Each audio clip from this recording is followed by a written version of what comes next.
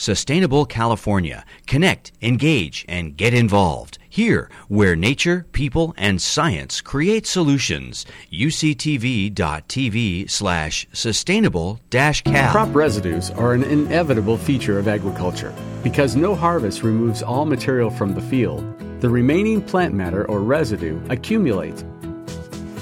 Managing residues to essentially make them disappear is the norm in California production fields because of concerns about crop pathogens and the need for clean planting beds that make the seeding and establishment of subsequent crops easier and efficient. Residue management practices in California are also influenced by tradition and until recently have not changed significantly over the past 70 years. The crop residue used to be viewed as trash. It's not really trash. It's a resource to be used and converted into a resource which helps increase your soil organic matter, which helps to increase your soil moisture or retain the soil moisture that you have. I started having resistance to herbicides and I had weeds that I couldn't control. And what I noticed was the hard soils were caused by me not managing my residue properly. And I didn't value my residue. We ate it all up with a sheep or a cow, or we put it in a bale and hauled it away. And that residue is what I needed to protect my soil. When I started to think about my soil first, instead of thinking about my crop first or my cows first, that's when the real change happened on my land. My name's Gary Martin. We're just outside of Mendota, California. This ranch has history of rice, some grains, but once they started growing cotton, did a lot of cotton. In conventional tillage, you would have turned all this ground over with your discs and buried your trash, and then when you pull up the new beds, the trash really doesn't come to the surface. But we never bury completely because we're just pulling light amounts of dirt up to make the bed over again. So you end up with the residue from last year's crop. You get places on it where the knife had cut the stalk and then you get the root pulled out of the ground.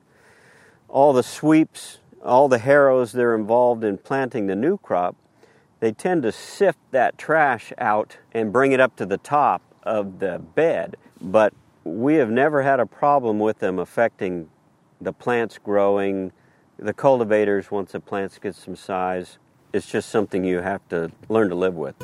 Dwayne Beck of the Dakota Lakes Research Farm in Pierre, South Dakota, has been working with farmers in this region on high-residue, no-till systems for years, and they've seen a number of benefits of these conservation agriculture practices. When we started, we wanted to get the water going in the ground. The residues help in protecting the macropore so the water will go in the soil, and it keeps the soil cool when the weather's hot, so the microbes can work well and really have healthy root systems. Protects that soil from raindrop splash and erosion. So we want to have the ground fully covered at all times. The amount of residue retained in a cropping system has been used as a diagnostic or defining characteristic of conservation tillage systems by the NRCS, because having at least 30% of the soil surface covered by residue has been shown to greatly mitigate soil erosion losses. So for a farmer to be able to measure his own crop residue, we use a knotted rope that is 100 feet long. And as you can see, at every foot, or about every foot, there's a knotted knot. And when you find a piece of crop residue underneath each piece of knotted section of rope, then that counts as a percent residue. Stick that into the soil and bring it all the way out. What you can see is that there is a piece of crop residue almost under each piece of knotted segment of rope. This is a no-till field, and you're going to have a high percentage of residue covering the crop soil in this scenario. Residue for me is very important. I mean, it can be the biggest pain in the backside, and it can be your savior. The most important thing with your residue is it starts when you harvest your crop. You almost have to spend as much time with the residue distribution as you do with adjusting your harvester. My neighbors who perform regular tillage, they oftentimes have to replant their crop, or their crop goes into horrible moisture stress. And this residue I have on my soil surface, I've never had to replant a crop, and on a rare occasion we've had some moisture stress, but I'm always protected. It's my insurance policy. The use of residue-preserving cover crops coupled with no-till or minimum till has become a method many farmers and researchers are now practicing. What we've seen here in these studies is benefits of having these kinds of residues, particularly a high residue situation here in reducing soil water evaporation. We've actually deliberately generated more residues in this system. The soil surface looks quite a bit different, and you can see the aggregation of the soils. You can see evidence of holes where earthworms have been creating pores as they burrow down into the soil here. So these are some of the indicators that suggest that there may be improvements in soil quality as a result of these high residue systems here. The evapotranspiration demand in a summer crop like tomatoes or cotton in this area is about 30 inches of water.